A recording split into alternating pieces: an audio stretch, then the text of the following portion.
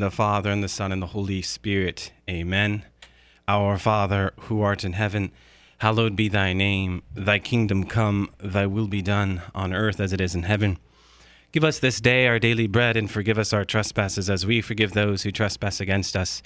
And lead us not into temptation, but deliver us from evil. Amen. In the name of the Father, and the Son, and the Holy Spirit. Amen. Well, welcome to another edition of Seeds of Truth. This is your host, Joe Holcraft, coming to you from KKXX Studios, Chico Life Radio, 104.5 FM and AM 930. It is good to be with you another Tuesday evening, reflecting into church history and the great ancient Christian thinkers of church history. Over the past few weeks, we have been busy looking at those figures who have had a huge impact in early church history. 3 weeks we took to go through the Apostolic Fathers, the likes of St. Clement of Rome, St. Ignatius of Antioch, and St. Polycarp of Smyrna, men who are considered apostolic fathers because of their immediate closeness to the apostles themselves. It was just a few weeks ago where we made the point of St. Polycarp, the most connected man in the ancient church, someone who will be relevant to our study today because we will be studying St. Irenaeus of Lyon. St. Polycarp was his teacher. St. Polycarp was a pupil of St. John the Evangelist. He was a contemporary of St. Ignatius of Antioch. And of course, his prized pupil was one St. Irenaeus of Lyon, France, who we will be talking about tonight. So we have a lot to discuss, and I will do so with John O'Hara, parishioner of St. John the Baptist Catholic Church and a retired teacher. John, great to have you another week. Thank you, Joe. And for the first time, we are going to bring in George and John at the same time. So I have George Wing, another retired teacher and parishioner from St. John the Baptist Catholic Church. George, great to have you with me tonight as well. Thanks, Joe. It's great to be here with John. Yeah, so two retired teachers. This is going to be a lot of fun. St. Irenaeus of Lyon, what can we say of this great man? You know, our emeritus Pope Benedict XVI, had some important words to say about the importance of this man. Really, the first true theologian. That's a big statement to make. St. Irenaeus of Lyon, many consider him to be an apologist, but he is certainly also the father of theology. Why? Because in his refutation of the heresy that we're going to be talking about tonight, Gnosticism, he just doesn't respond to the heresy in that question-answer, point-counterpoint mode. He goes deeper. He considers the depth of God, just not philosophically, but also theologically. And in so doing, he goes into the depths of sacred scripture. He teaches us a great deal about biblical theology. And this is a man, you guys, who, he was born in 135, roughly A.D., so early to mid-2nd century. We are still in early church history. I think Irenaeus points out at the story of his life, we should never, as Christians, be afraid to confront controversy because God will bring a mighty work out of our investigation, as was the case with Irenaeus, coming to combat Gnosticism. Here we have the church's first thorough, systematic theologian. Mm-hmm. I have him 15 years older than you do, but what books we read. I had him born around 120. There's a variation of age with him. Yeah. There also is some discussions whether he was martyred or not. His predecessor was martyred, and Eusebius never mentions him being martyred, but a St. Gregory later on says, about 600 A.D., says he was. Anyway, Irenaeus was a theologian because he faced a different problem than our saint of last week, St. Justin Martyr. St. Justin Martyr was trying to convert people to Christianity. And by the time St. Irenaeus comes along, Christians were drifting off into Gnosticism. Therefore, he goes into theology. He felt really philosophy was too open-ended.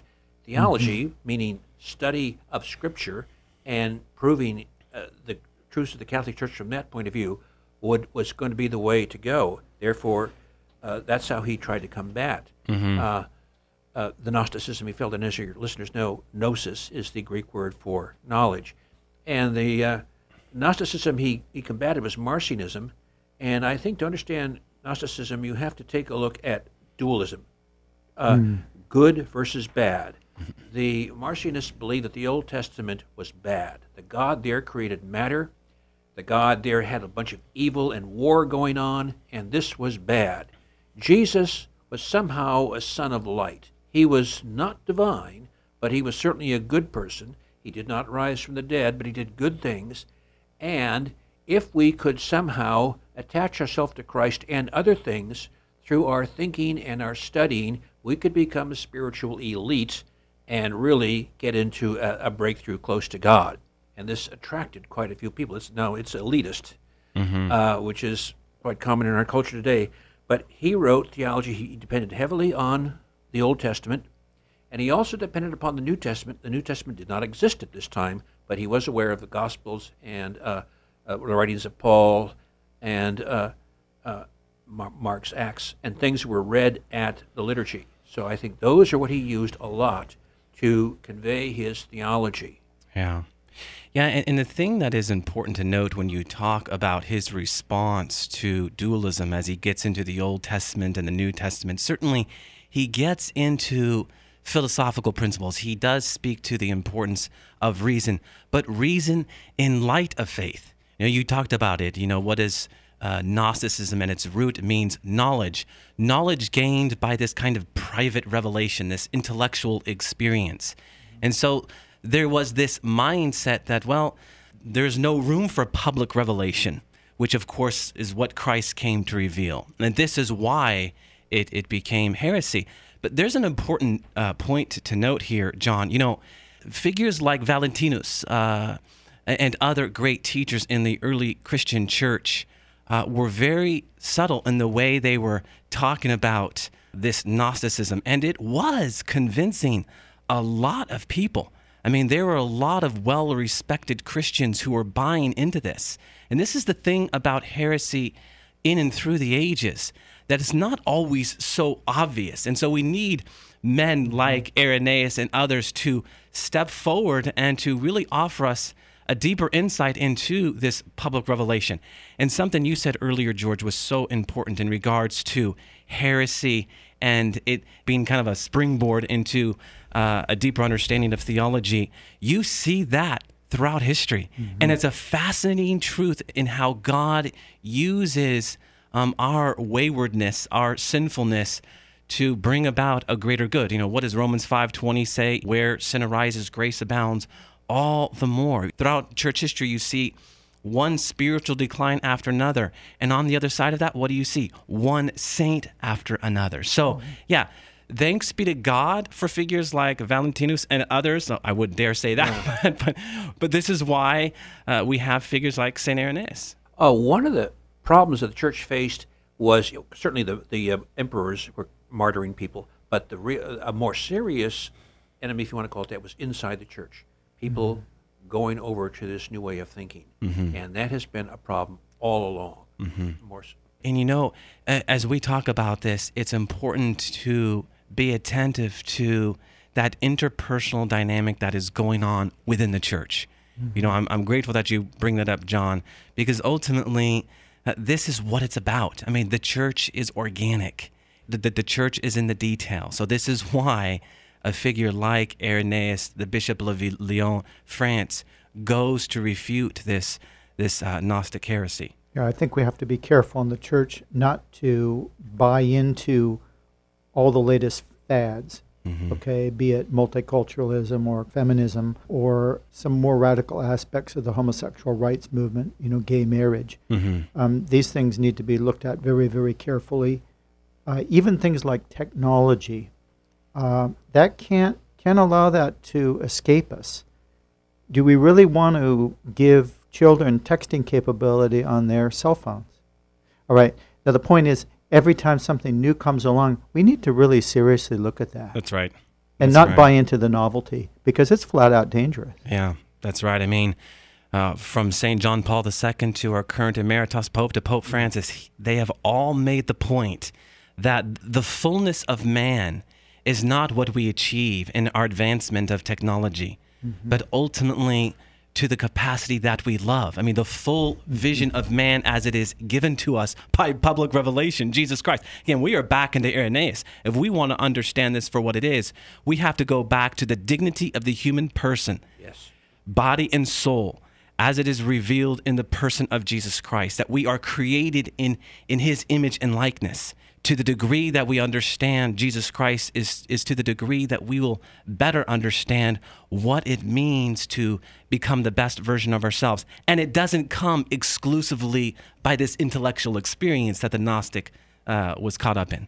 He was a big fan of tradere, the Latin verb to pass on, and he liked the Old Testament. He felt that Christ was there in the Old Testament, typology if you want to use that word, and you could see this in the New Testament. Therefore, the Old Testament and the New Testament, which wasn't exactly called that in his time, were similar. You could see this passing on, and if you stick close to that, you would be good. He was also a big believer in apostolic authority and apostolic succession, and he also was a firm believer in the centrality of the Eucharist. Yeah. And you keep these things precious and central, and you will be, on the truth towards God. That's right. Those three principles that you just mentioned are all intertwined, because really when you look at Jesus Christ as the fulfillment of the prophetic thrust in the Old Testament, and ultimately that which unites the Old and New Testament, that is Jesus Christ.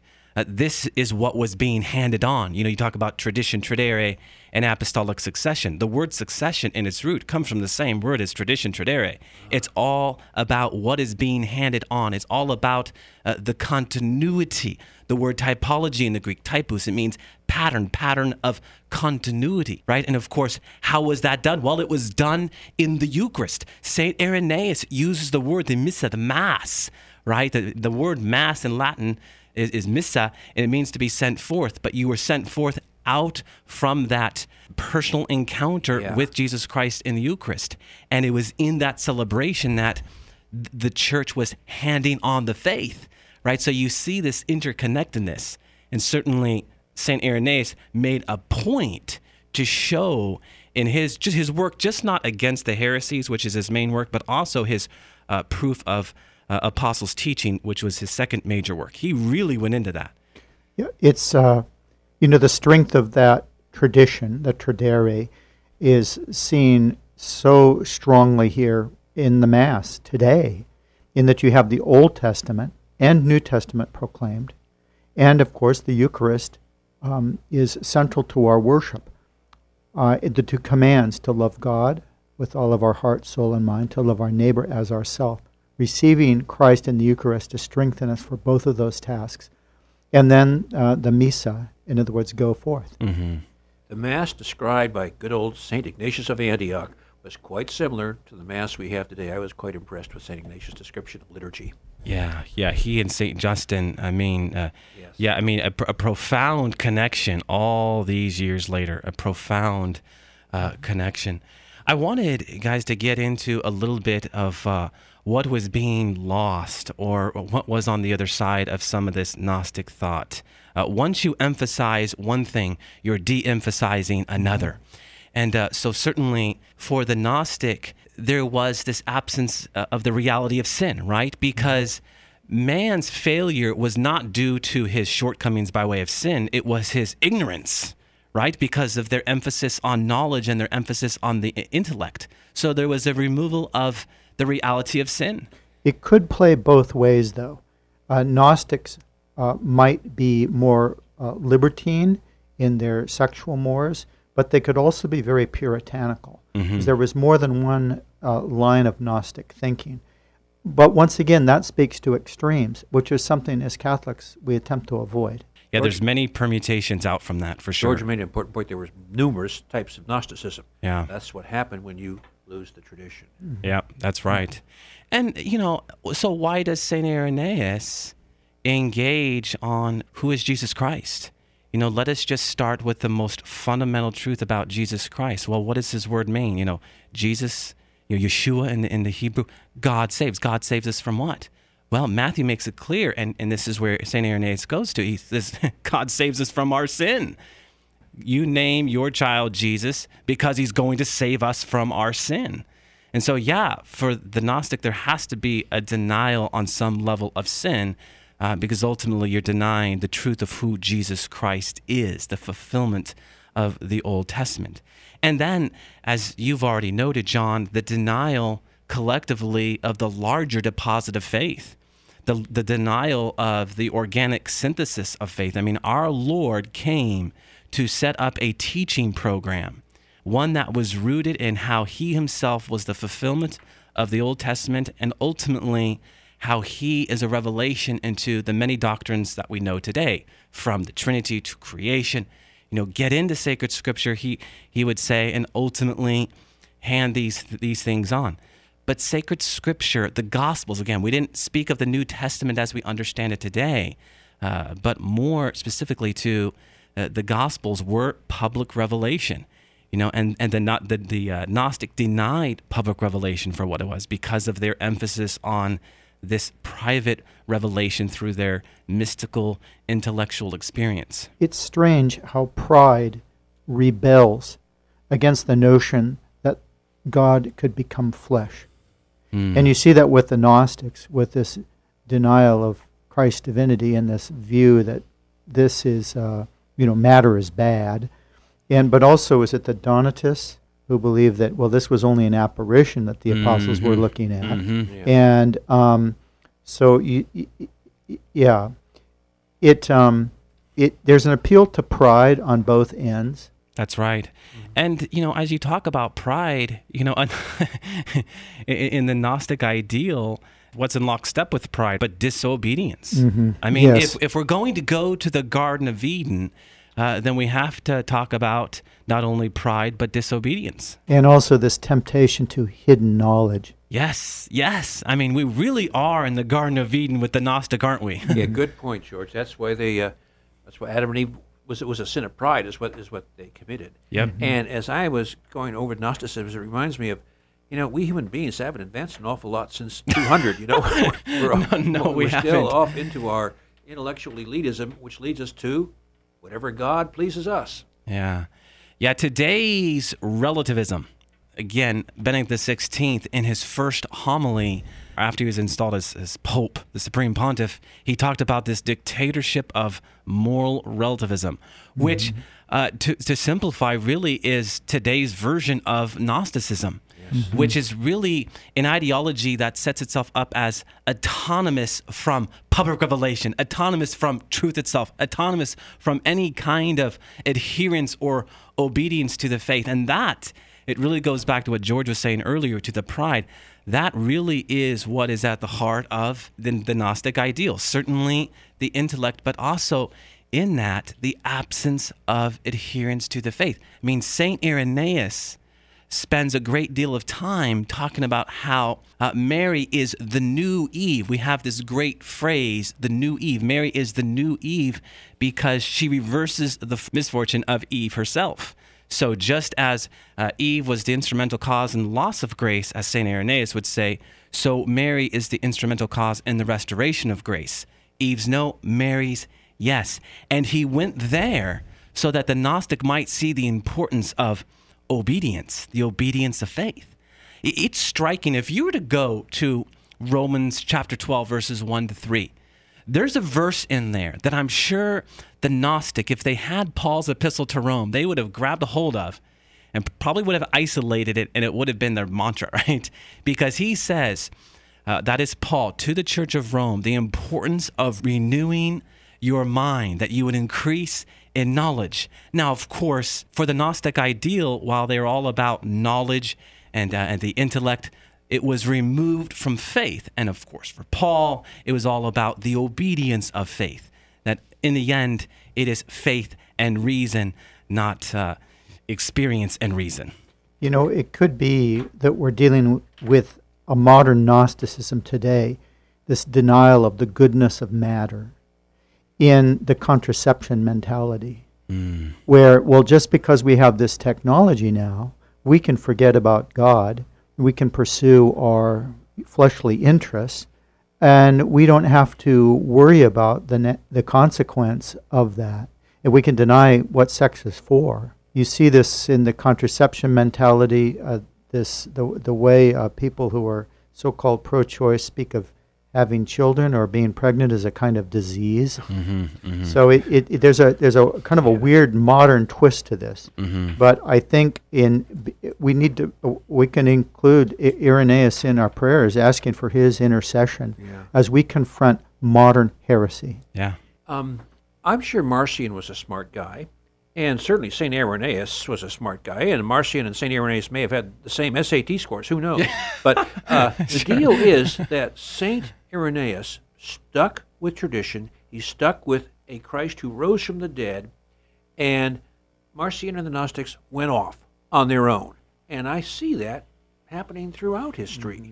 And it isn't a question of your SAT scores, it's a question of it's a question of how seriously you really follow the true Christ.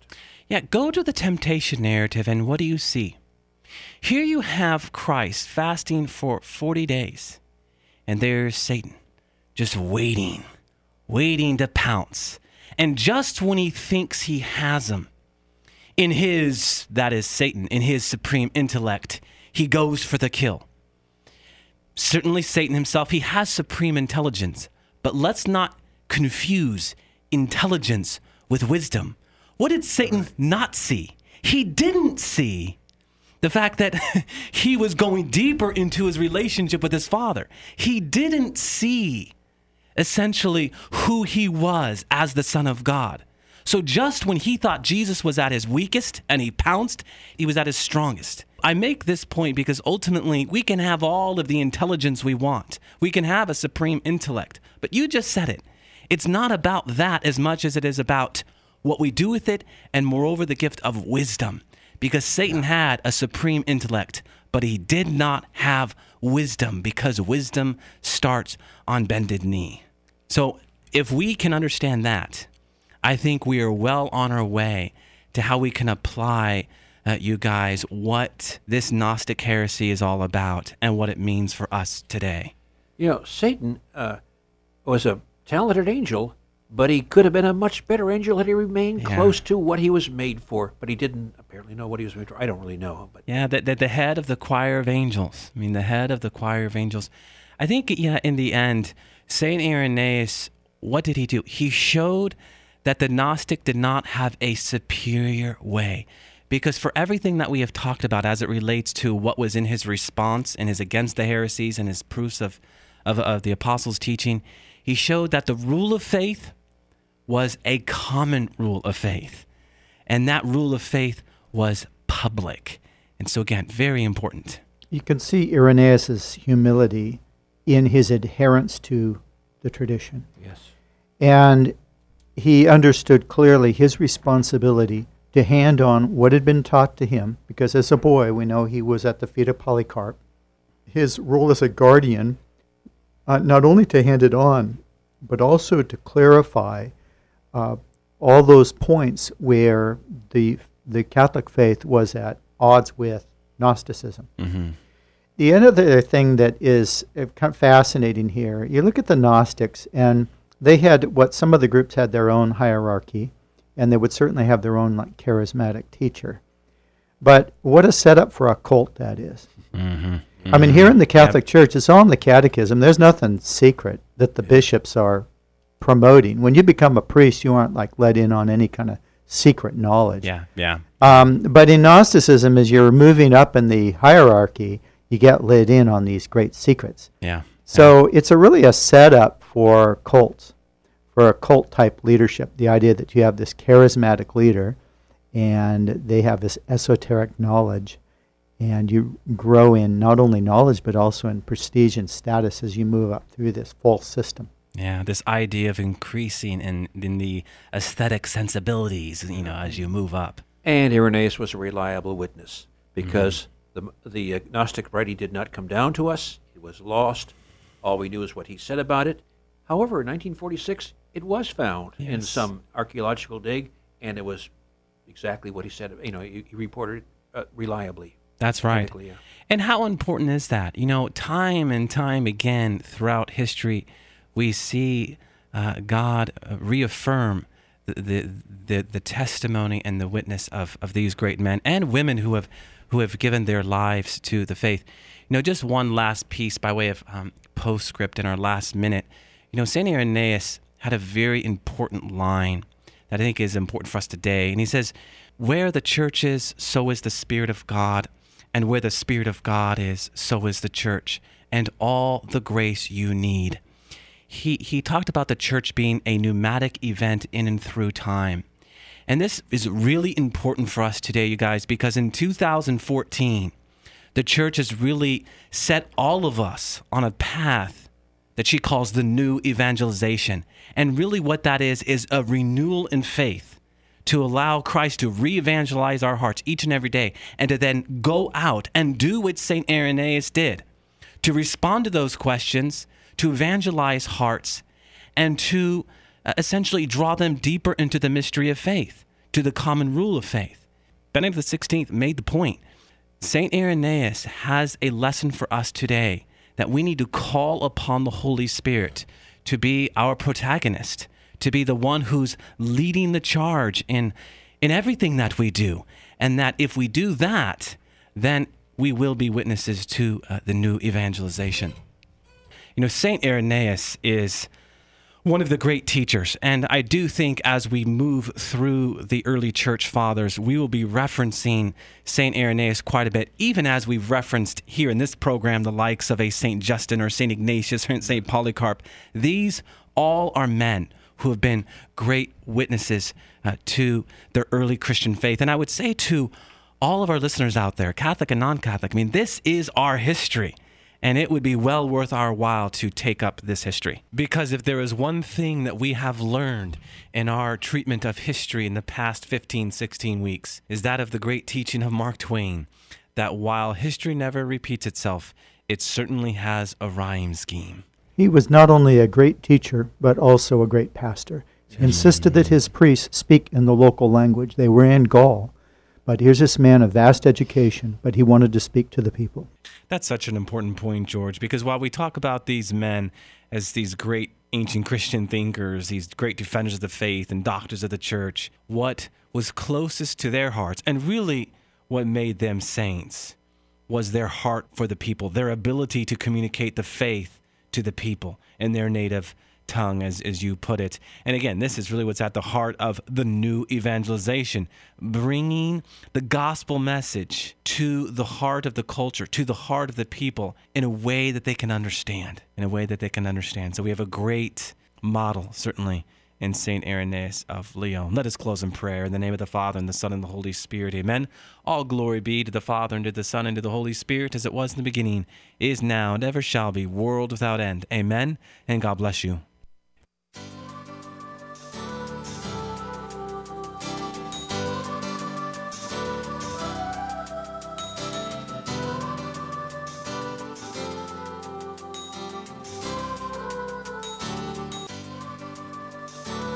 Thanks for listening to Seeds of Truth, heard every evening, Monday through Friday at 6:30 p.m. If you'd like to hear this program or find out how you can help support Seeds of Truth, the website is joeholcraft.org.